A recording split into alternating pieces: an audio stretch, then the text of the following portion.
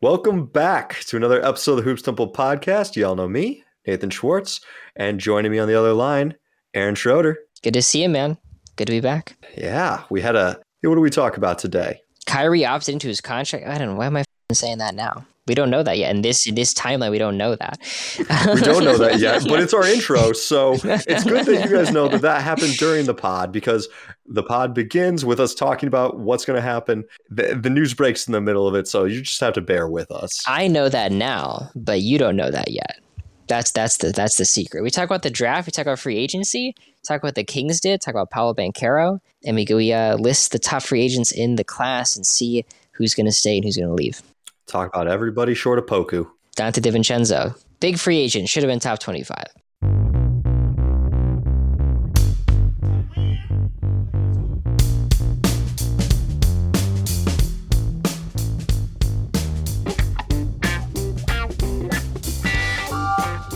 That is wildly true. And if this happens, I would legitimately feel bad for fans of all other teams. Like, provided this works out and the Lakers are once again great, which we drafted Max Christie, so we're going to win the championship. Every time the Lakers bring in an MSU guard, they win the championship that year. It's worked with Magic. It worked with Shannon Brown. So it's not just the quality of a Magic Johnson. It also, works with much lesser players. So I just think cosmically there is a chance that Kyrie comes, but I don't know. I don't want to see it happen. I don't feel like it's a good thing for the league. If they get Kyrie and I set the line at 15 total games played together for Anthony Davis, LeBron, and Kyrie, would you take it? I would take it. 15 total games, all three of them. This may just be my optimism, but I do think there's a legitimate chance that Davis is healthy for most of the year. He looked horrible last season. He looked like he had figure skates on. I was messaging a buddy first couple of games because he was at those games, and I was like, is it just me or does Davis look injured? And he was trying to say, no, he just put on weight. And so he's moving slower because he's trying to be a bigger, more physical player and play center. And I'm like, man, if that's the result of him putting on weight, he needs to lose it. Like, you can't have that. De'Aaron Fox had the same issue. He came in, I went to the home opener last season, and I'm like, he's bigger. And first you get excited. You're like, oh, he's going to be physically dominant. But adjusting to that weight takes a second. I wouldn't be surprised if both Fox and Davis are in much better condition next season, because you played at this weight your whole life. All of a sudden you're 20 pounds heavier. Mm-hmm. Let's see you move with it. And it takes time to adjust, both with, at the rim, around the basket, turning and fading away with all this weight. It's different on your joints, really. We even look at someone like Giannis, who came into the league just so skinny and now is just shredded and jacked. It didn't happen overnight. I know there's that one famous photo of him and his four brothers, but you can look at him progressively through his first 4 years and he slowly puts on the weight. He didn't just jump. And I think that's what you need from a lot of players. Like, I know we're going to talk about the draft some, but man, I would be terrified if Chet showed up with 30 more pounds of muscle one year. Like, you got to build that slowly. Yeah, absolutely. I think another interesting thing is with Giannis, circa 2014, you can go back and watch his jump shots, and it's smooth. Mm-hmm. He's like this jump shooter, catch and shoot. And when you gain the muscle, you gain other things, but you lose that shooting ability. It's why he shoots like he has a backpack on full of bricks, because he wasn't used to having so much weight on him. And Davis was 18% from three. It was not good. I know it was bad. Not good. That the spacing on the Lakers was just horrible between LeBron and Westbrook and AD. That weight holds you down. So we got two big things to talk about that's not Kyrie related. Which do you want to start with? The draft or free agency? God, I think we got to be the draft. It's got to be the draft. Okay. I loved it. Honestly, draft's slightly disappointing. I felt like I knew exactly what was going on heading into it. I told you I was really excited. And then by the time the Knicks, Hornets, Pistons trade happened, I lost it. I lost the ability to process basketball. And I was like, I don't know anymore. Like I didn't know what happened. I still don't. I understand it, but that has to be one of the most complicated trades ever. If you have it in front of you, I should have gotten it in front of you if I said that. But I don't have it in front of me. I mean, I at least vaguely understand what the Knicks are going for here. These picks are protected, so they might not convey for a little bit, but I do believe they all will eventually convey. I don't think they have if it doesn't convey, becomes second round in X amount of years. Maybe they do, but it's at least far enough down the road that these will eventually be real picks. And I think the idea is, hey, we're going to get these picks and we're going to go star hunting. We are going to try to make a play for not Jalen Brunson, but maybe someone to pair Brunson with. I mean, if you can sign Brunson and then trade these 3 picks and some future assets for Donovan Mitchell, and your team next year is Donovan Mitchell, Jalen Brunson, and Julius Randle, that's a second round Eastern Conference team, right? That team is giving up 150 points a night. Sure, it's not. They'd be making the same mistake my Kings are making, where they're like, all right, this is the foundation. We're doing it. Like, we made it to the playoffs that one year. Randall and Barrett and Derrick Rose, like, these are our guys, and build around it. And they're like, actually, not a good idea. Like, probably should have tried to get better first. And the Knicks are going to go star hunting. They're cast this huge lure out and then reel up Jalen Brunson and win 40 games next season. It's a little bit of a directionless move. And we talk about Brunson like he's on the Knicks, but he might just not. That's just an option. And to make a trade in hopes of clearing space for Brunson, you make trades to clear space for Kevin Durant and LeBron and Kyrie and the huge fisheye. I don't know. In the free agent pool, but Brunson doesn't really make sense to me. They did make one good draft pick that I think we can both appreciate. And technically, he's not even actually a draft pick that they made. He's a guy that they signed after the draft, Gene Montero. Do you know anything about this guy? I don't. Who is that? So he's an overtime elite kid. The closest thing to high school prep to pro that we kind of have right now with the vague rules. There was a time when he was marked as a lottery talent. And then he fell all the way out of the draft, kind of because he's small, really slender, can't defend, not a great shooter, but loves to pull from like 35 feet, which might also decrease his shooting because he's pulling from so deep. But a lot of flash, a lot of pizzazz. That's exciting. The Knicks love guys like that. I mean, if he can show up and just be exciting, like Quickley was for the Knicks, they love him. But the Quickley was pretty good.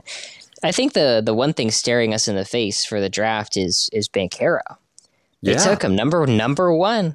And I didn't see that at all. I did not see that coming. I was certain out of the 3, it wasn't going to be Banchero. I think I like it. I think the Magic have a roster where any of these 3 guys, Holmgren or Smith or Banchero, would have fit, and I'm with it. I like it. The more that I see it, the more that I like it. Because if you're semi-confident in Wendell Carter, if you're semi-confident that Mo Bamba might be able to play defense around them, and you've got Jonathan Isaac, then Paolo's defensive limitations don't matter as much. And you've kind of struggled to have a good pass-first point guard. So his kind of point-forward abilities might work out really well as the central hub for their offense. I think so. I think they were horrible offensively last season. And there you go. Paolo Banchero, he can make his own offense. I think that's as far as the pick goes, really. I mean, they were one of the worst teams in the league, so they were just horrible at everything. I like the Holmgren pick. I don't want the Thunder to get him. I was kind of upset because I've been such a big Holmgren guy, and I don't know. Oklahoma City does nothing for me. I feel like I could get excited like in Houston. Maybe that's just a weird bias of mine. But he'll fit in. He'll fit in really well there. And the same with Smith. I like what the Rockets are building with Jabari and Jalen Green and Kevin Porter and Şengün. It's exciting. I think they've done a good job, the Rockets. And they have all these Nets picks that might be the first overall pick in the draft at this point. Oh my gosh. James Harden was right. Harden was like, get me out of here. And we clowned him for it. We totally made fun of him for bailing again, but he should have bailed earlier. He could still go back. The Nets are talking about trying to trade Kyrie. Maybe do a Kyrie for Harden flip. Kevin Durant would strangle James Harden. They would just jump each other on sight. You motherfucker, you left me, and now you come back. I don't know. I feel like Harden might just be like, you see why I left, my guy? Like, you see why I left? Kyrie's just dipping, Do you blame me? What a breakdown by the Nets, though. Even the Lakers seem to be kind of holding to their super team of sorts together. The Nets are falling apart at the seams. We are about 2 weeks away from Ben Simmons being the face of the Nets. What a timeline. It's really wild. I mean, the Lakers are actively trying anything they can do to get rid of Russell Westbrook. And he is going at Skip Bayless on Twitter defending LeBron James. It's just like, my guy, they don't want you here. But you guys still seem to have this cohesion, whereas the Nets are just actively imploding. But this isn't draft stuff. We've got draft stuff. I want to know what team you thought won the night. I know we get so distracted so easily. The Nets are such a hot topic. As soon as they're brought up, it's like, oh my God, which team won the night? Now, I want to talk about the Kings. I don't think they won the night, but I can't pretend like they're not there. I'll say two things. I don't love what we did with the pick, but I like the pick itself. I think Keegan Murray is fantastic. I think, here's a question. If Keegan Murray doesn't get picked by the Kings, where is he going? Good chance he goes to the Pistons. Pistons at 5. It's in, of course, people would have loved that, but with the Kings, people are more ho-hum. I think the 4th pick was fairly coveted. People wanted that pick. The Knicks probably wanted it. The Spurs. You could have convinced Indiana or even the Pistons to give you like a 2nd rounder just to move up. Then how come they didn't? I don't know. Maybe they so sold on Murray. Here's my thing. There is no amount too small to make a deal to move from 4 to 5. Like, even if the Pistons are like, you know what, screw it, we're only going to give you a 2nd round pick. Great, that's a 2nd round pick, and you then get to pay your guy less.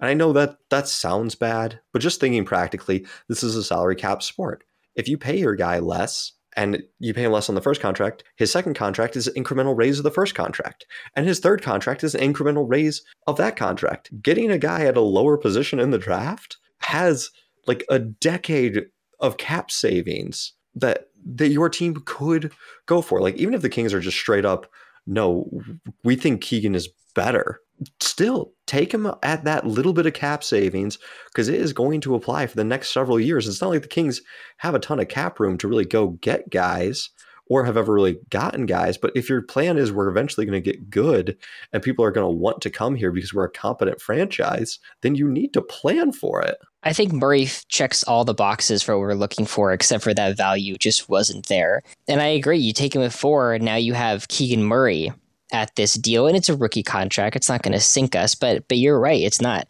free. I think for Murray, what made me feel better is we took him and I'm like, man, we really drafted for fit. That's a disaster. But Monty comes out, Monty McNair, the Kings GM, and he says it wasn't for fit. This was a best player available. We think Keegan Murray is better than Jaden Ivey. That's why we took him. And that's really comforting for me because that's all I wanted. I was adamant throughout the draft. We were not good enough to take anybody for fit. Got to take the best player. And if the best player happens to fit, screw it. Take him at 4. His description is super versatile on-ball defender who can handle wings and bigs and possibly serve as a small ball center. The Kings need that so bad. We are starting to have almost a lineup come together where you could be like, who are the Kings' 5 best players? And you could come up with people. Fox, Mitchell, Murray, Barnes, and Sabonis. Like, that's your closing 5. And we have not had that in a while. Yeah. Is that the 5 that you really want to have? I mean, I know that's what Monty McNair said, but isn't that what you have to say? Don't you have to say that we think this was the best guy on the board? Like, could you imagine if he came out and there was like, yeah, you guys, he wasn't the best guy on the board, but he really fits us well. So that's why we did this. Like, no, you can't imagine someone saying that.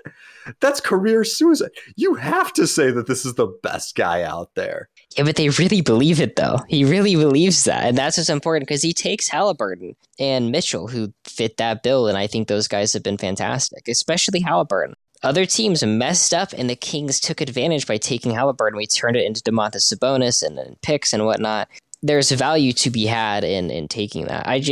It's like a used car. The 4th pick can get you anything. Keegan Murray, can get you a little bit. As soon as you spend that pick, it's something else. Yeah, I really think there had to have been something out there for Ivy that would have been worth more than the Keegan Murray pick.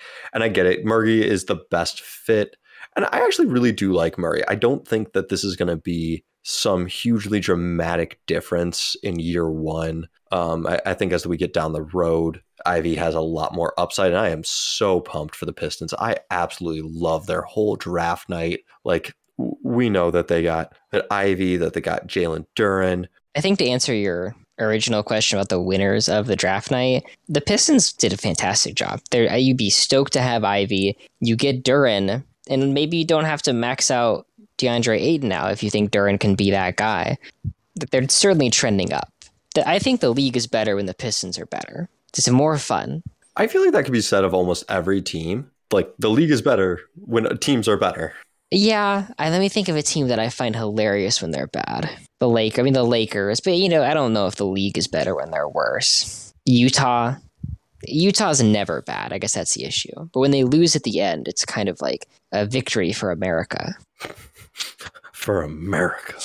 I think my favorite pick was AJ Griffin to Atlanta at 16 because we had him mocked going to the Pelicans at 8, and I loved it there. And we talked about that, and I think for what Atlanta's doing, their guards, their wings are Kevin Huerter and Bogdanovich, who are slimmer, skinnier guys. Now you get this 6'6", 220, listed at 222, very specific. 3-point sniper at least gives you some size, and along with shooting on the wing, and Trae Young will find you on the perimeter for those shots. I do really love of what the Hawks did. I was looking at the list in the draft rankings, and there is kind of a gap of like playoff ready teams who could use AJ Griffin. So I was initially very shocked that he slid, and the more I looked at it, the more I was like, oh, this does kind of track. Like, I guess Cleveland would have made good sense. Charlotte, you knew they were going to go for a big, but to kind of slide, like, all right, San Antonio needs to rebuild. Washington, I don't understand the Washington Johnny Davis pick.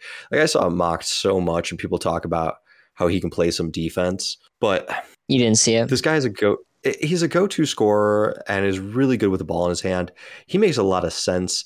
If Beal is going to leave, he's like hey, we've got this kind of replacement. A young Beal is what I can picture you trying to pitch to the fans. But I don't like him next to Beal. You don't like the Bradley Beal, Porzingis, Kuzma, Johnny Davis core to win you a title?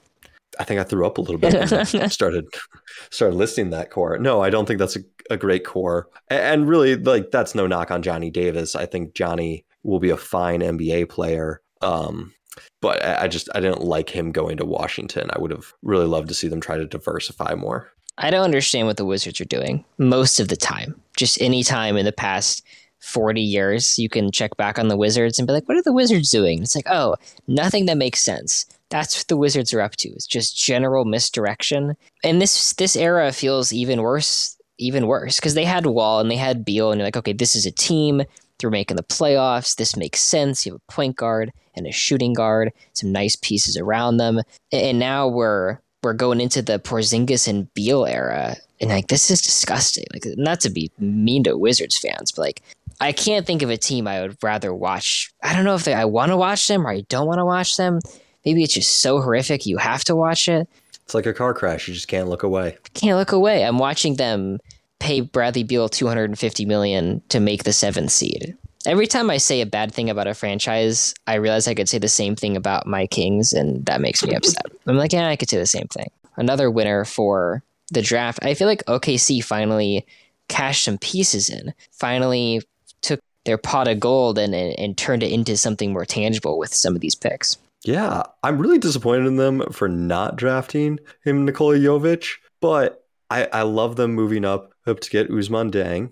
And I mean, him and Chet have a lot of length, have a lot of positional versatility. You know, could they be the 3-4? Could they be the 4-5? Could you switch them potentially and have the other one be the 3 and the other one be the 4? Absolutely. I am still a little bit concerned about the 2 Jalen Williams, like as a coach. That's just gonna make practices so hard. You know, you've got the bigger one than from Arkansas. Great length. I really liked his rim protection in college. There's the potential that they drafted 3 players that they end up starting. I guess Giddey probably will also start, but I think you could probably slide Giddey down to the 2. Like, you could go Shannon, Giddey, Ousmane, Chet, and the Arkansas Jalen Williams. Or you could actually put the Santa Clara Jalen Williams. So he's a decent 3-point shooter. Drives well, good at handoffs and making strong cuts. You could put him at shooting guard. Like, they got a lot of guys that can kind of switch around. I'm not a huge fan of bringing in 4 rookies that you expect to play, but that's kind of been the Thunder's MO, and we'll see how much they all get run. I would love to watch that. I really hope the Thunder play their young players, because at the end of the season, you're like, what are the Thunder up to? And you're like, oh, they're playing 6 G Leaguers a night. That's what they're up to. none of their interesting players are playing. But I would watch all these draft picks play. Like, let's make it happen. You're going to have to watch them for the first 2 months of the season because they will shut them all down and try to tank for Victor Wembanyama. I seriously think Sam Presti walks or like sets tripwires up around the facilities to purposely like, oh, he sprained his ankle and he's out for the season. Do you remember the one player that I said was interesting? The last David Roddy, and he went at number 23. He was going to be a second rounder. I wanted him at 37. Yeah, Memphis even traded for him. Yeah, I think he fits. He just fits what Memphis is doing. He is Dylan Brooks, just with a little bit different dimensions, a little wider, a little shorter. It's like stout David Brooks with Dylan Brooks. The thing that I really love about him is, in theory, he's going to play shooting guard. He's going to play small forward. He's too short to play a 4 or 5 in the NBA. Like, even in the small ball era, I mean, I guess PJ Tucker's 6'5", but what, David Roddy is he 6'4"? 6'4.5" is what he's listed at. But I think this one I'm looking at tends to undershoot because it has Mark Williams at 6'10". He's easily 7'1". Yeah, that might be the without shoes. So, I mean, all right. But he's tiny, he's thick. I love the idea of playing him at shooting guard and teams trying to hide their worst defender on him. And he just comes up and sets screens. And you just do guard on guard screens with him and Ja. And he's just setting the hell out of those screens, knocking guys over, and then kind of picking and popping. Like, he's got pretty quick feet. He can move laterally nicely. Like, he'll be able to get some movement after that screens that I think will be really nice. Can I pitch you Memphis as a Kevin Durant destination? Yeah, go ahead. So they're also my Zach LaVine destination. I kind of want them to go star hunting. I like it. You know, they do have a couple of future assets. They could move off Dylan Brooks. They could move off of Desmond Bane. They could move a couple of other guys. I don't know if you can quite get enough for Durant, but I really like them to try to make a play for Zach LaVine and have this incredible lineup of Ja, either LaVine or Durant, Jaren. I think their team is ready for that star to take them the next level. And if they do, I could see them in the championships. I could see them in the finals. I would love that. I think the Grizzlies in general deserve that. They've had some good teams. They had some great teams, but never really. They're always kind of the scrappy underdog. But to get a star to put that scrappy underdog team over the hump would be really exciting. I mean, especially if you can do it without giving away a ton. I mean, LaVine is a free agent. You're going to have to send something back because it's going to have to be a sign and trade. But, you know, you sign and trade, you give up 50 cents on the dollar. Durant, you're going to have to give up more, but you're probably giving up 4 future firsts as well as pick swaps every year in between. And then maybe 1 or 2 young guys. Maybe even throw Jaren in there. You throw Jaren, a ton of picks. I think Memphis wins the championship next year. Man, I'd love to see that. How about Portland tearing everything down and then also wanting Kevin Durant? It makes sense with the Shaedon Sharpe pick. You know, they're drafting a guy that's going to maintain as much resale value as possible to the next team. I do really wish they would pick a direction. I understand that they won't because they want to maintain that flexibility as Jody Allen is potentially selling. Still look good for someone to come in and buy the franchise. I thought it was fine. Do you want to hear my trade idea with the Blazers? Sure. So I got Joe Ingles and Simons plus Sharp heading to the Nets, plus a 2025 Milwaukee first rounder, and then the Blazers own 2024 and 2027 first, just for KD. I think it's year 16 for KD, $44 million a year, heading up to 50, 4 years. I think it's a good deal. I think it's an okay deal. What's lacking? The direction for both, or an overall excitement? You just don't like. No, I don't understand. I would love to see Portland go all in and win. You know, that's like 45 wins because it's a Dame and Durant and no one else.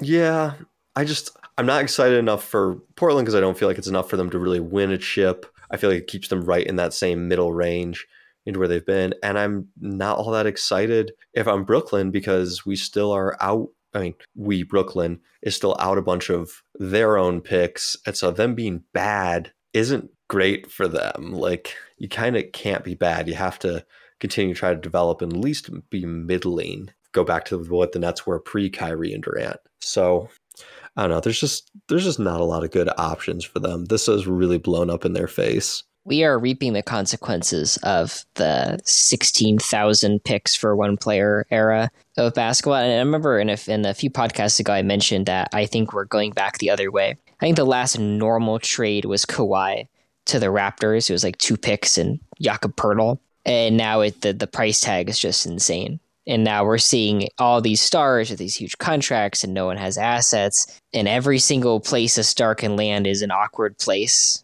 We're seeing the direct repercussions of our actions. What can you tell me about Dalen Terry?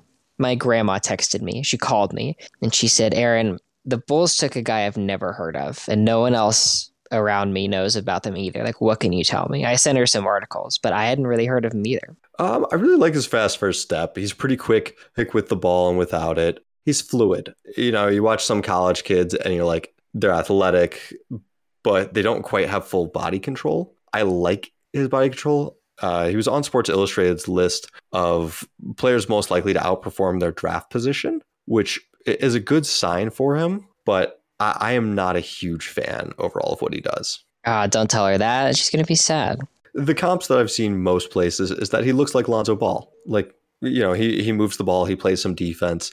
He's an overall, all-around decent player. He doesn't have the specialized skill. Like, you remember when people used to always say, hey, you want that one skill that you know is going to translate, whether that's athleticism, whether that's a three-point shot, whether that's passing, rim protection.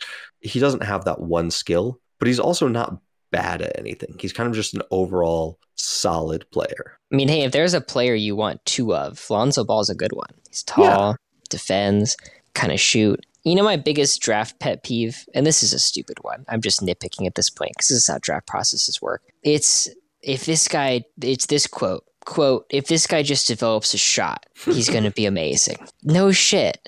If everyone develops a shot, they're going to be amazing. It's not going to happen. I understand being hopeful, but you can when guys don't have shots and then develop one, it's groundbreaking. It's Kawhi Leonard. You're like, or it's Paul George. You're like, wow, that guy didn't have a shot. Now he has a shot. He was a defensive specialist. Now he's this amazing offensive player. It's not going to happen. If you're reading a draft report and it says all he needs to do is become a 35% three-point shooter, you're not getting that. I'm going to push back just a hair. Okay, go ahead. Here's the thing. Most draft picks just aren't going to happen. Like, there's always something with someone. Hey, if he just puts on 20 pounds of muscle. Hey, if he just improves his IQ. Hey, if he just decides to give a shit on defense. Like, I feel like almost every player has one of those. And for the most part, no one develops them. Like, we can look at this whole draft and where's a guy that was picked late? All right. Wendell O'Moore Jr. I really liked his game. I liked his aggression in college.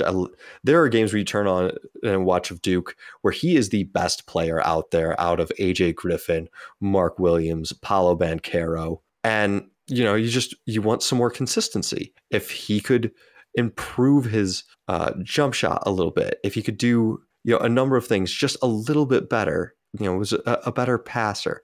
And like, he did improve his jump shot. He went from a 21% three-point shooter to 30%, now to 41. Will it continue in the pros? We'll see. He was 80% free throw shooter his whole time in college. But, you know, is there a chance that he's out of the league in 2 years? Sure. That's just drafts. That's how it goes. My brother, I'll have to show you these charts he makes. This is why I'm even capable with the data stuff that I do.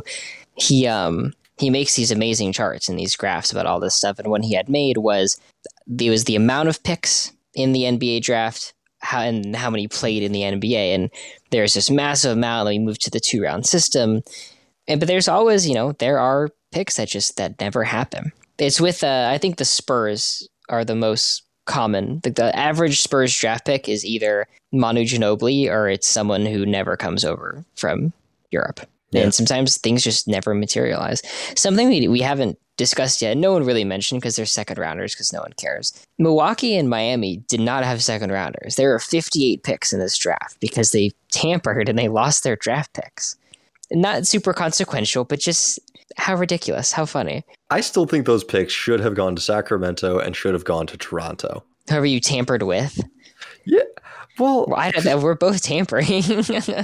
Then we should suspend their picks too. They got caught though. It's not about doing it. It's about whether you get caught or not.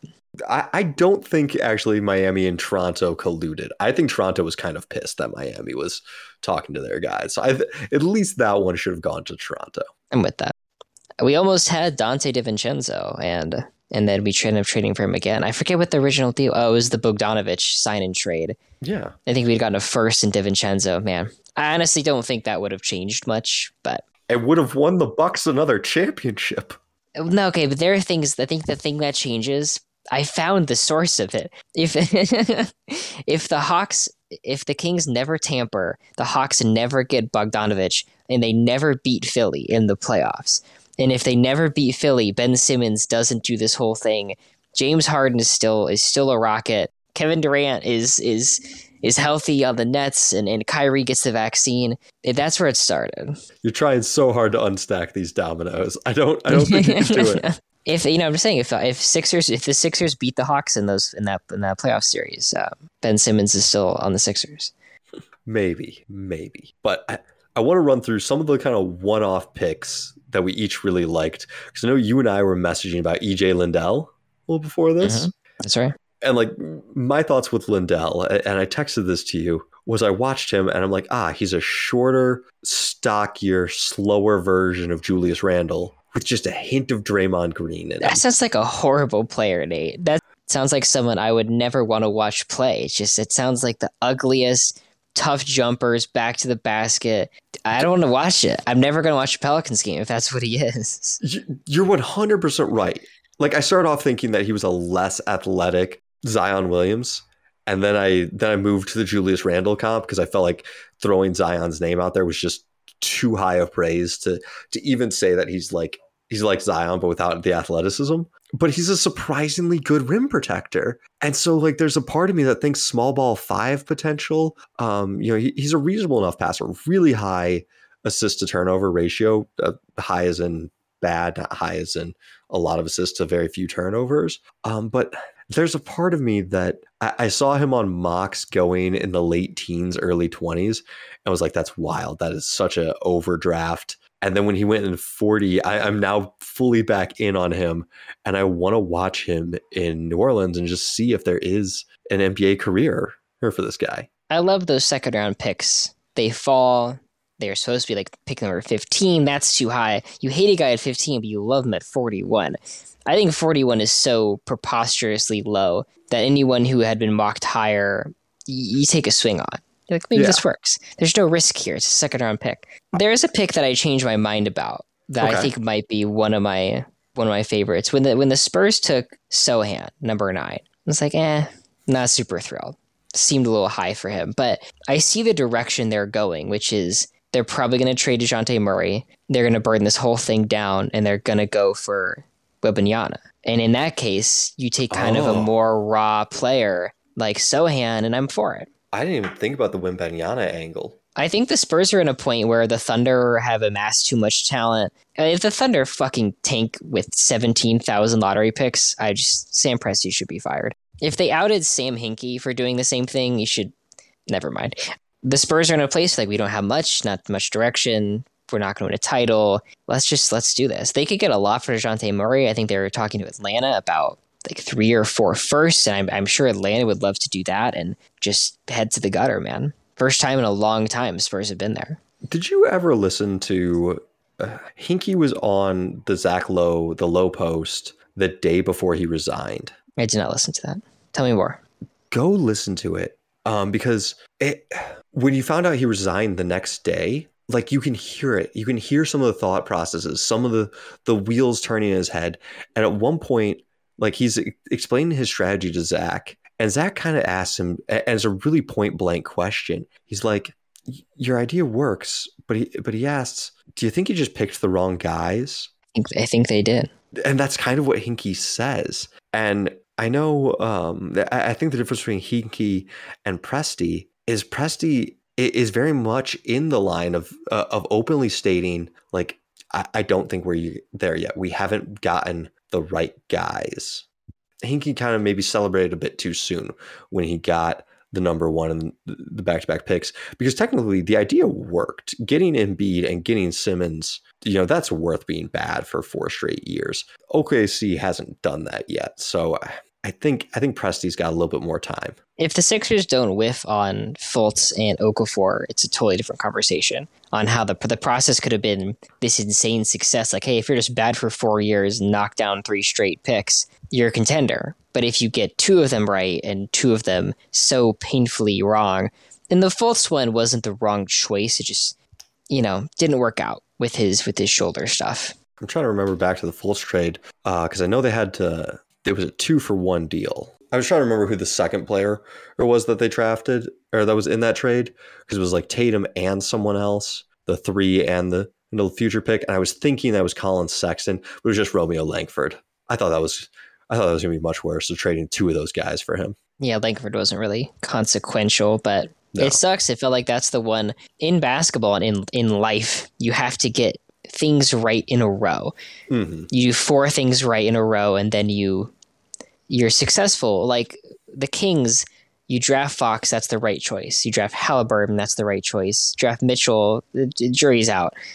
That's 3 good picks in a row. The trade for Sabonis, whether it's the right or wrong choice, it's still an upgraded talent. This can all go up if Keegan Murray's great. If he's not, you wasted the past 5 years. Got to get the next thing right. You have to string these all together. It's what's held the Kings in purgatory for so long, is they never draft 2 good players in a row. It's 1 good player and then 1 player who's out of the league. And it kills the best of franchises. You get Embiid and then you get Fultz, and it doesn't matter. Back to your talk on the Spurs. I do have mixed feelings about Jeremy Sohan and going there because you're right. These guys are either stars or they're not. And like there does not seem to be much in between for San Antonio. But I really hadn't considered the Wembanyama angle. And they drafted 3 of the youngest guys, Blake Wesley, Malachi Brandon, and Jeremy Sohan. They all are really young, fairly raw, but have a lot of likable things about them. I'm confused about the Spurs' direction for the most part because I think I have the right idea of where they're going, but the Popovich last year confuses me. It always feels like when the legendary coach goes out, you try to the very end, and it doesn't feel like that's good. There's no way he's going to be here for the Wembanyama era unless he wants to string together. He was there when they started with Duncan, and then he gifted them Wembanyama, and the next Spurs dynasty starts. Would it shock you if he wasn't on the bench this next season? Yeah, I think so. I feel like there'd be Popovich is a quiet person, but he's not like a secretive person necessarily. And I feel like we would have known by now if he was done. I don't know. I could honestly see them just not saying anything. And then literally day one, there's just like, wait, Pop isn't the coach anymore? I much prefer that to the whole like retirement tour that everyone takes at the very end. I know it's cool, but stop showing up to work. There are some people that deserve a retirement tour, and if Pop did it, I would have no qualms. You're saying Paul Pierce didn't deserve one? You hate Paul Pierce so much. I just remember him and Draymond talking shit to him. He thought she was Kobe. They don't love you like that. No, not Kobe. No, I mean, did anyone think Paul Pierce was good outside of Boston for the majority of that man's career? My goodness scale that I invented says that Pierce was better than Kobe in 2002. In 2002. Just saying, 2002. Yeah. That's fair. They went to the Eastern Conference Finals that year. Yeah, but the East was so weak. Those post-Jordan, like the 5 years post-Jordan, maybe even 6, like it was embarrassing how bad those teams were. I think the worst 5-year stretch for any team is the Baby Bulls, 99, 2000, 1, 2, and 3. Those teams are so impossibly bad. But like, this is the whole conference that's bad.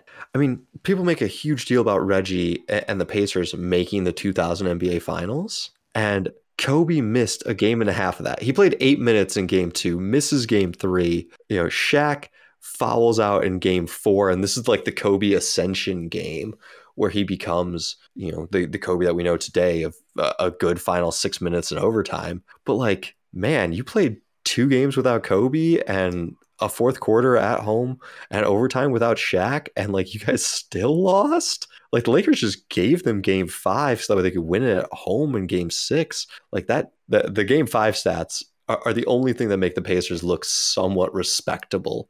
And if you just ignore that one game where the Lakers are up 3-1 and like we'll win it on home, the East is just garbage. Like your Kings really deserve a lot more celebration for their dominance and performance of those early 2000s. And they're not going to get it because they didn't make the finals. They had that one Western Conference run. But there's a good argument that they are between the second and third or fourth best team in each of those years, 2000 through 2002. Maybe not 2000. Just, during that run, they are incredible. And the East is just garbage. We would have beaten the brakes off of the Nets. It would have been embarrassing.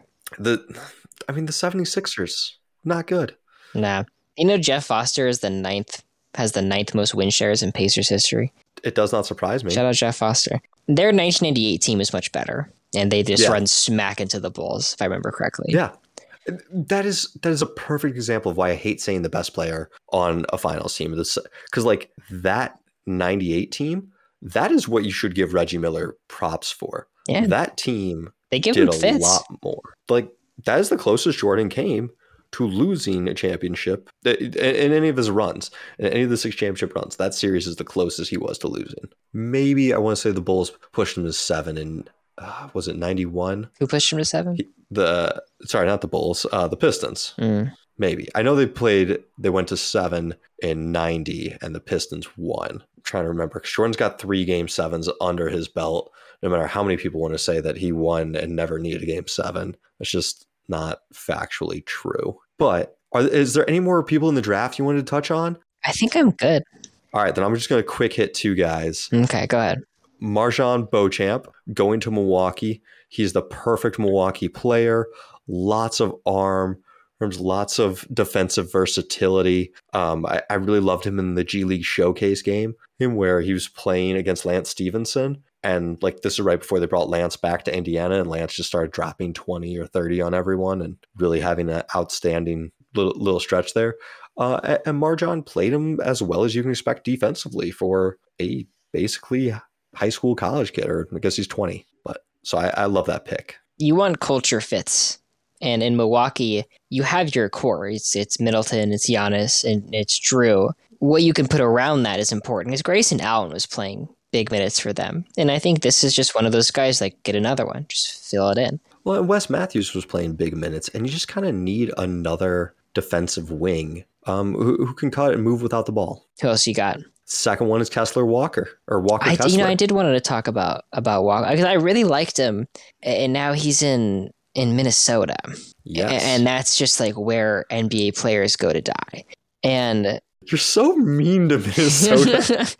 It's just this. If you think the Kings kill players, Minnesota saps the life out of NBA talent with a vice grip.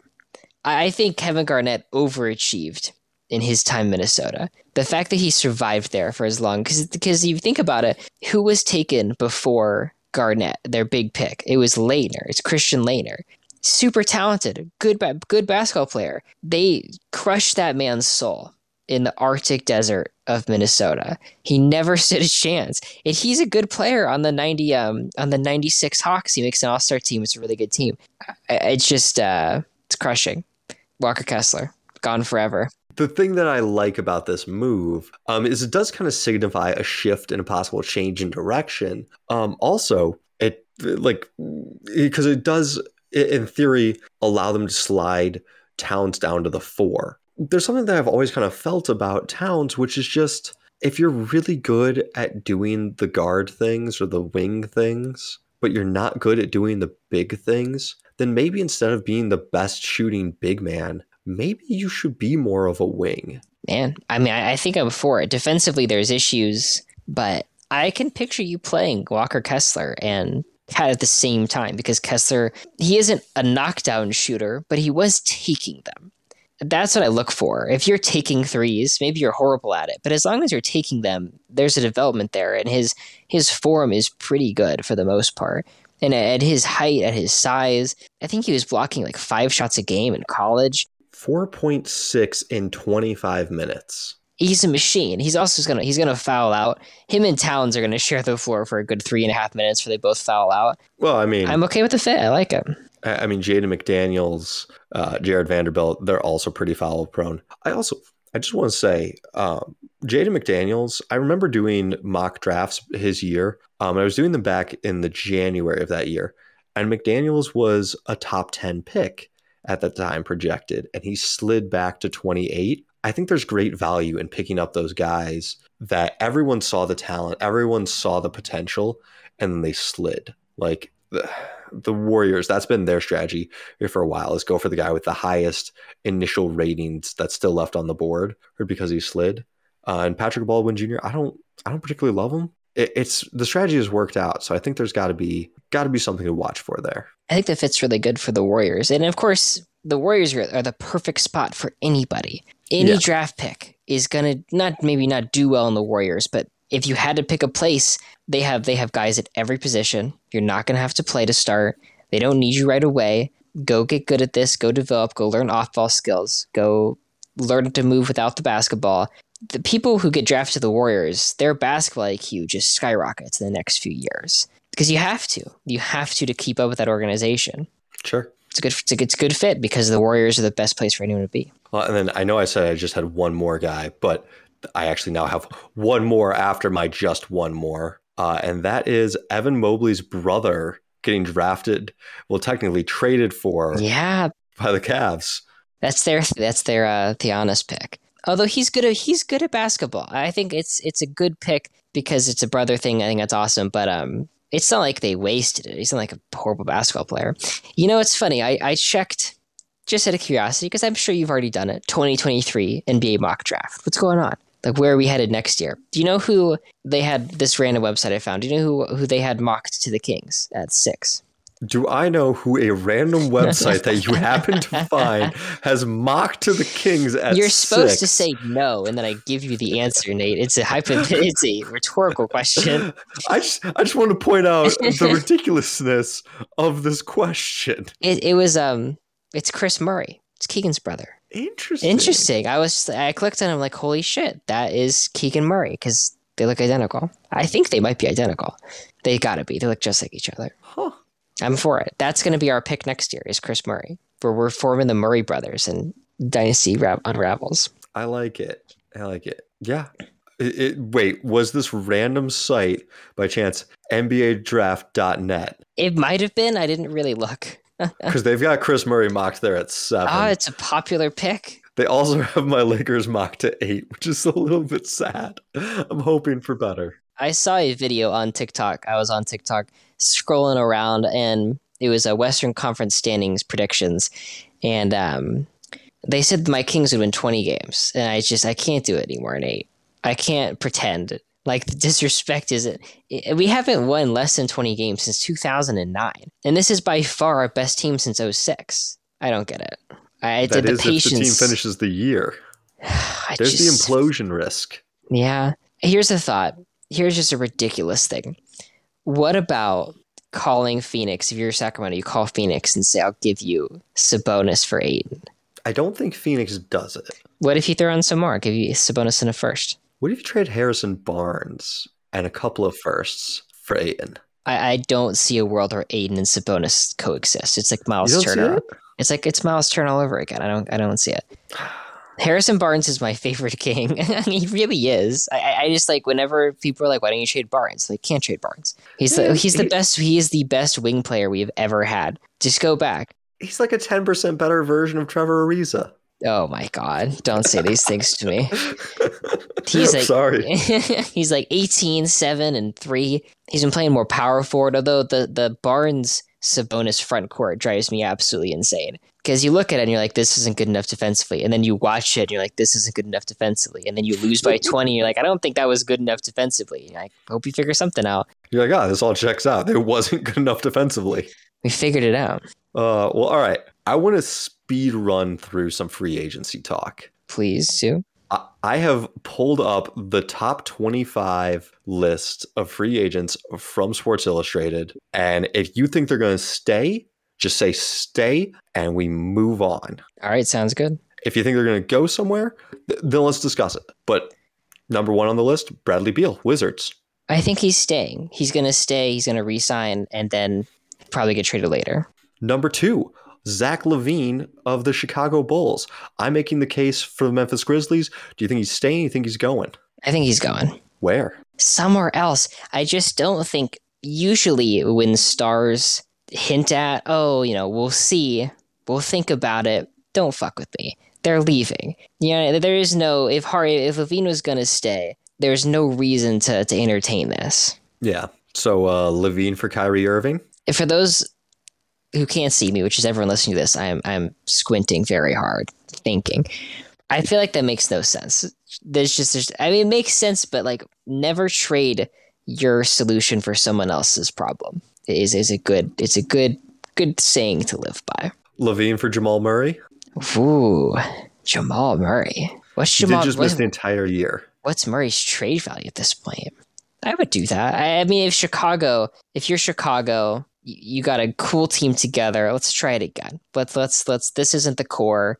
Don't make the same mistake the Kings did or the Knicks did. We're like, all right, DeMar DeRozan and Zach LaVine. This is what we're doing. This is the team that wins the title, because it's not winning the title under any circumstances. I would do that. Yeah, I think you got to do at least something. You got to get some value back. But really, LaVine kind of has a little bit of the best of all worlds. He can't sign with anybody straight up, or at least not anybody that's really going to want to sign him. Although the Pistons wouldn't be a terrible option. I'm just imagining Jokic to LaVine passes and like lobs. Oh, yeah. I would watch that. I'd watch the hell out of that. We'd get some of the coolest plays you've ever seen. Jokic behind the head, behind the shoulder, alley-oop to LaVine coming down the baseline, and he just jumps over somebody. The Nuggets are going to be fun next year. And part of me feels like if you can trade Murray and Porter and get two other actual feasible stars that play basketball, as much as I love Jamal Murray, part of me feels like there's a limit to the Murray-Jokic ceiling. Mm-hmm. Because they were fantastic in the bubble. Murray's he was like 35 points a game. He had multiple 50-point nights, if I remember correctly. Oh, yeah. And where does this lead you? Because you're never getting that again. That's not happening again. If you're banking on 35 points a game Murray, especially after his injury, it's not happening. All right, who do we got next? Next up, we got Miles Bridges. Gone. Book it. Somewhere else. Probably the Pistons. I really worry about the Pistons deal. Because, like, here's the thing. The Pistons can't offer him a reasonable contract. He's a restricted free agent. If you get him on a good deal, Charlotte just picks up the offer sheet. So you have to overpay to get him. And I don't want to turn him into the next Tobias Harris. I think he's better than Tobias Harris. I think he's a little bit better than Tobias Harris. You know, he at least plays on both sides of the ball and doesn't completely disappear and is younger. But I think there's a good chance that contract ends up being like Tobias Harris, in that it's just this huge contract for a guy that does not deserve it. He's probably going to make maybe one all-star team. You know, it's like that fringe, that 25 to 35 guy that if he has the right season and there's the right couple of injuries, he makes it. But it makes me nervous giving that much money to someone who's not an all-star. Do you think anyone in the NBA has ever made the right amount of money? No, because it's what Jalen Rose says. It's not how much you deserve. It's how much you have the power to negotiate. That's true. Man, I forgot about that saying. I used to say that all the time. I haven't watched Jalen Rose in a while. That's a good one. Man, if my friends listen to this, they'd be like, that's where Aaron got that. Like, that's where that ridiculous phrase came from. It's a great phrase. It's a great phrase. And not once have I ever heard someone say, that's about a good contract for him. It's always like, wow, way too much. Or what are they thinking? You know, it's never just, nice deal. All right, who do you got next? All right, who's next on this list? James Harden, staying? Yeah, at this point, I say yeah. All right, DeAndre Ayton. He's gone. Where to? Anyone with cap space. Someone's going to max him out. At this point, I thought the Pistons were going to do it. I don't know if Duren stops them from doing that. I think the fit would be great. Maybe Orlando goes for it. They have the cap space. The cap space is a hard thing to find, but I could see him going somewhere. But the bridge, if you cross the bridge, if you're DeAndre Ayton and then you look back, it's completely burned. You've torched it. There's no bridge left. And I feel like that Suns core doesn't really work. As soon as you go on the presser and you say, I can't pass myself the ball, just hand him a suitcase. Here you go, DeAndre. Yeah. Playing ticket leaves tomorrow. You're never coming back here because who are the two best players on the Sun? I mean, Chris Paul, who's a passer, and Booker, who at least seemed to have a decent relationship with Ayton at the time. The two best guards. So you're the center. You just pissed off your two best players who were both the best guards. It's not happening. All right. Yeah. I still think there's a chance that at least Phoenix will match the deal and then try to trade him. I mean, if I'm Phoenix, I'm calling everyone saying, hey, what do you give us for Ayton on a max? and then working back from there. All right, number 6, we got Kyrie Irving. We've already discussed him, but where do you think he plays next season? In the pits of hell. I have no idea. I hope people realize at this point it's indefensible. The teams he just sucks the life out of and leaves as this like dying, gasping husk of a franchise.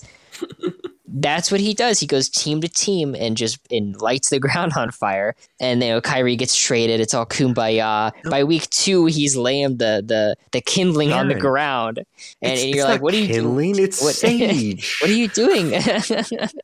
What are you doing, Kyrie?" He's like, "Nothing. Just laying some kindling down." You're like, "I hope you don't burn that." And he's like, I would never. And by a year in, he's stacking the logs on top of each other, and we're getting this thing alight. Oh my gosh, you're making me really nervous for him to move to California. It's like, that's something I don't look forward to. I feel like there are rules we play with in the NBA, and the one thing that always is true is no one takes a $30 million pay cut to go play with good players. No matter how good they've been, no matter how good the destination's been, no one ever does that. And as soon as you open that gate to be like, hey, like, you actually don't have to get paid as much as you want. You can just play with who you want. It's over. I've always kind of wondered who would be the first star to do that. And you did kind of see that happening, like at the end of Duncan and Dirk's careers. They could have made a lot more, and they took these like really small contracts that helped their franchises continue to be sustainable. And that was something I always kind of wished Kobe had done, but Kobe got that master payment. This would be the first time someone in their like age-wise prime ever did it. I think the difference between Duncan and Dirk is they were made men. In the mafia, they were made men, and you take the less money now, and whenever you want, you call up the owner. I forget who. You call up Cuban. Hey, Mark, bills are short. Need your help. Done deal. That's what happens after retirement. You take less money. But yeah. All right, who's up next? Next up is Jalen Brunson. I think the sign-in trade possibility is really, it's there. I think his value on other teams is higher than his value to the Mavs, and that leads to him leaving. Yeah, he's an unrestricted free agent, so I think Dallas either has to come big, or I'm actually starting to fall out of the belief that he's going to New York. It feels way too painfully obvious for that to actually happen. You also don't need to pick up a bunch of future firsts for that to happen. So I feel like they're going to go hunting somewhere else with their cap space, and that all of this is like a massive smokescreen. In a bit, I feel like the Knicks have a proxy war against Dallas because of the Kristaps Porzingis trade, and they just want to make Dallas overpay for this guy and kind of sweat it. It's kind of like their fuck you to him. I don't think that if Brunson leaves Dallas, we're not going to be like, oh no, they're wasting Luka's prime. It's Jalen Brunson. He's a good player. Is he like a top 40 player?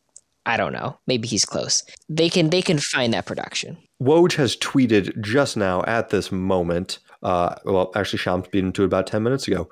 Kyrie Irving has opted in to the last year of his deal. Wow. All right. So fuck the $30 million pay cut. Yeah. Oh, that's good news. All right. It's good news. You can hear me sliding my hands together because I'm delighted. Number 8 is definitely staying. It's Anthony Simons. Any chance of him? I don't think so. I thought you never really know with him, and if you're Simons, you'd be like, I want my own team. Like, let's see where. How about who's the starting point guard for Orlando? Am I blanking on somebody? I mean, there's Fultz, there's Cole Anthony. What about that?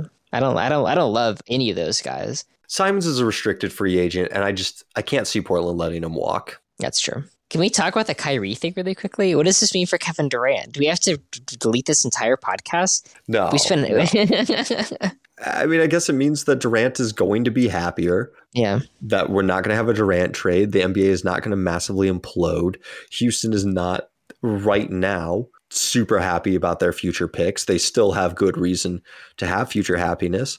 This also doesn't necessarily mean that anything has changed. By opting in, Kyrie's going to be an unrestricted free agent next summer. So that puts Brooklyn in an even worse position if they're not able to either trade him or foster a better relationship. So I don't necessarily know that really changes anything other than just he can't sign for $6 million with the Lakers, which was kind of an extreme long shot anyways. I hope you guys enjoy the grave you dug.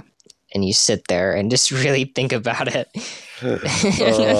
I'm sure we will. What's the cap on Lakers wins next season? 42, 43. 100% depends on how healthy Davis is. If Davis is healthy, there's no reason why the Lakers can't be a 50-win team with Davis and LeBron. I can think of 13 reasons. Every single the other 13 players that aren't LeBron and Anthony Davis. If you get quality guys around them, they will be an above average, an above 50% win team. Maybe 50 is high, but 45 to 47. I mean, LeBron still has enough in the tank.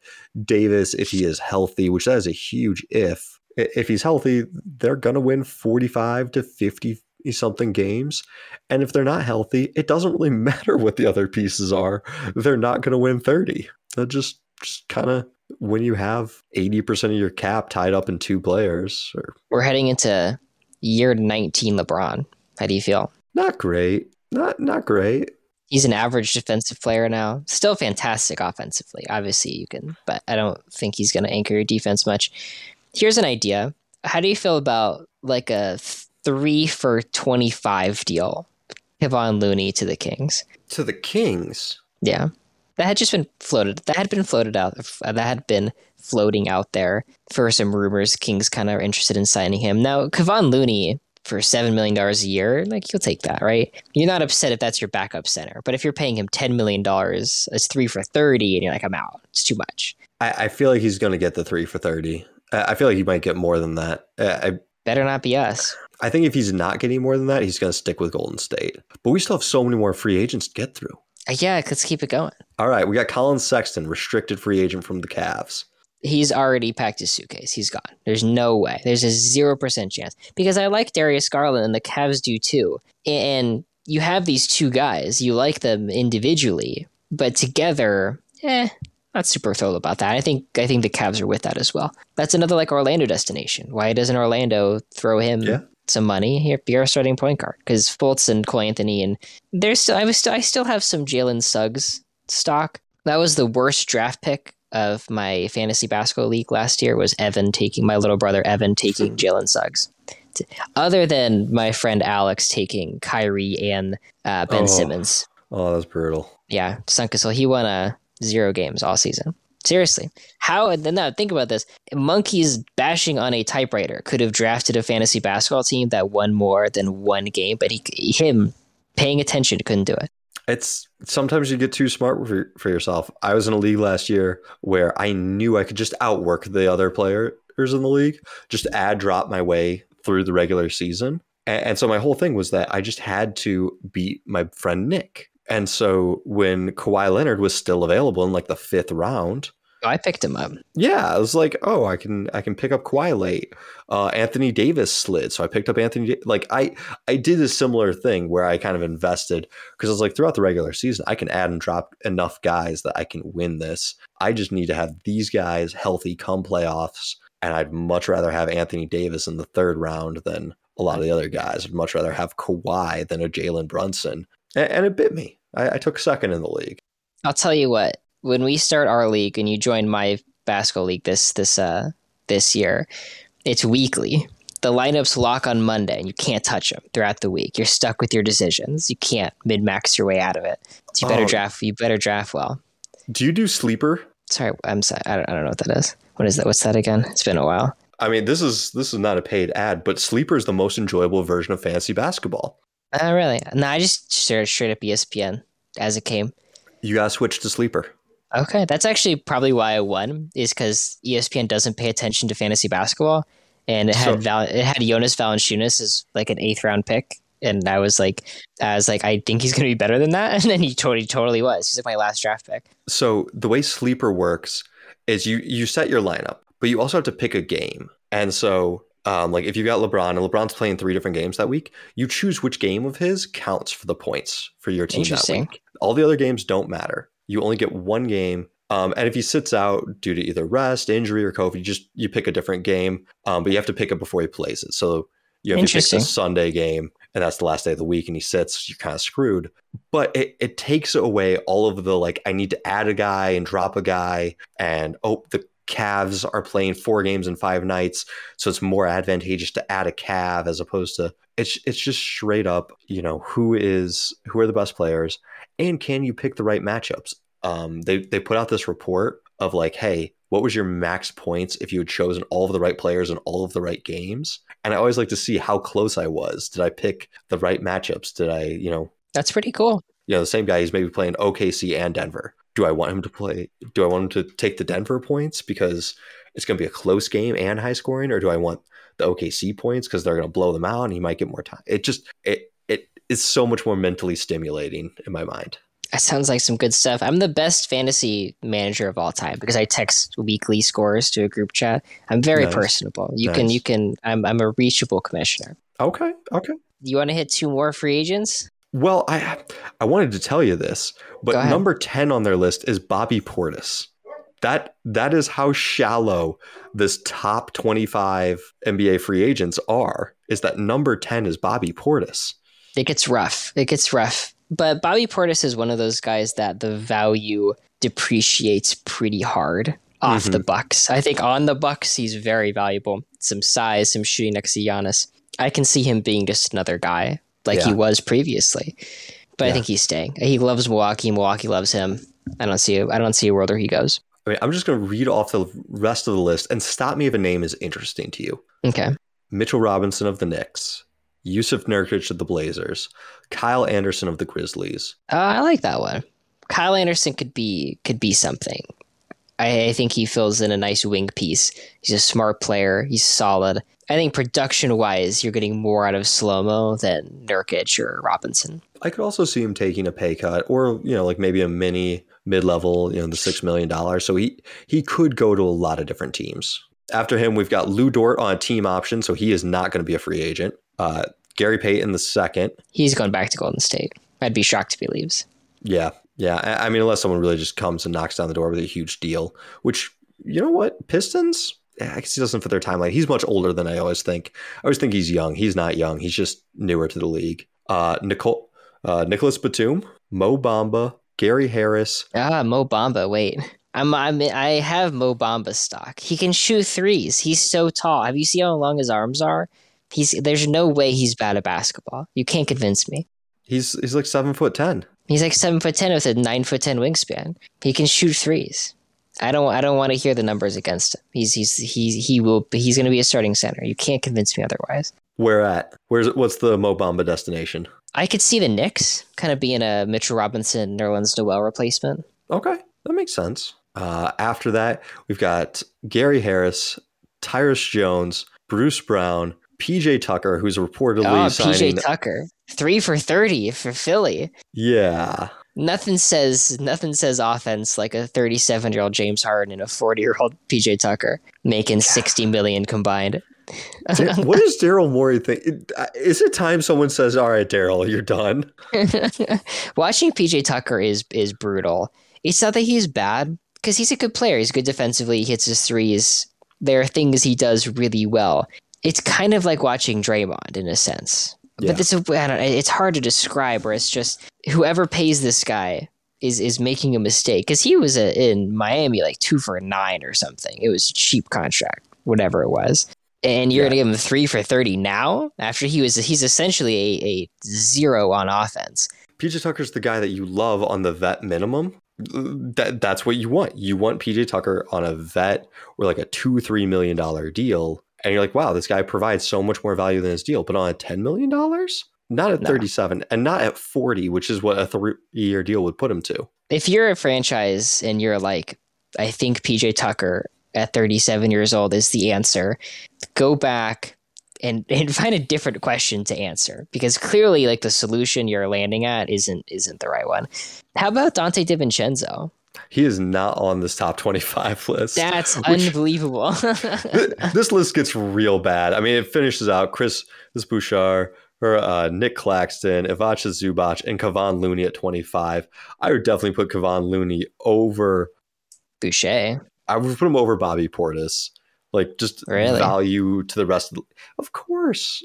Bobby Portis punched a teammate in the face. That was a long time ago. He punched Mirotic in the face. It's understandable. He punched the reigning EuroLeague MVP in the face. Broke his face when he did it. Punched him right in the face. That was the best start. I forget what offseason that was, but that was just amazing. Would you rather have Mitchell Robinson or Kevon Looney? Kevon Looney. Yeah. I don't know. It's not a great list, but I think it also really just kind of displays that, like, there's not a lot of game-changing talent. Like, it might be okay that only 5 teams have free agency money and none of them are, like, good teams. All right. Good stuff, man. I love we started with Kyrie, and during the podcast, he opted in. I wonder what the other reports are about that. There's a statement from Kyrie. Kyrie's the only person on earth who would flirt with taking a $30 million pay cut and like 2 hours later change his mind. Normal people keep the world going, but those who dare to be different lead us into tomorrow. I've made my decision to opt in. See you in the fall. A11 even. I don't know what that means. I don't know, man. Is it supposed to be at 11 even? At 11 even. Maybe it's a time. Am I missing something? Maybe like at 11, that's when the contract starts. He wears 11? 11's not an even number? I'm so blind to player numbers. I know so much about the game and the history of it. I couldn't tell you a single player's number. It's the worst hint for Wordle. It doesn't exist to me. Like, you ask me, like, what number did Larry Bird wear? I'm like, I don't know. It just doesn't. I look at it, it does not connect. Wait, there's no way that you don't know what number Larry Bird wears. I have no idea. Come on. I don't know. Like, I see him all the time. You have to know that. If it was multiple choice, I probably could get it because it like kind of rings a bell. But the numbers don't. I just I put together only like probably like a year ago or so. I'm like, oh, like CP3 because the number is 3. I thought it was like a Star Wars reference. You see him, and it doesn't exist. Like, it does not even happen. The numbers aren't even there. That's bad. Kobe wears or LeBron wears 23. So does Michael. Got that. LeBron doesn't wear 23 anymore. He switched to 6. Well, not anymore, but he used to. He switched to 23 so that way Davis could wear 23. And then Davis... See, they change it all the time. How am I supposed to keep track of this? It's bad. But any final pre-free agency takes, the free agency market kicks off on June 30th. So like 3 days from now. I always say that going into this kind of stuff, like, prepare for nothing. Because Harden's going to opt in. Kyrie already opted in. We're going to be left with like Bradley Beal opting in. And now we're done. The free agents are over. There's going to be something that goes horribly wrong. There always is, even when you least expect it. Maybe the Knicks get rid of Randall. Things are going to happen. I'm pretty excited. I like it. Well, where can people find you? Possible Chairs on TikTok. I'm working on my Aaron Goodness scale. It's a matrix of sorts, like yours, but more visualized because visual learner. I do like the visual representation. It has got me considering how to add a visual component to mine. I bet you could do it. It's been another episode of the Hoops Temple podcast. I hope you enjoyed it. Keep listening to us. Always love talking hoops. Good stuff, man. Hope you guys enjoyed this one.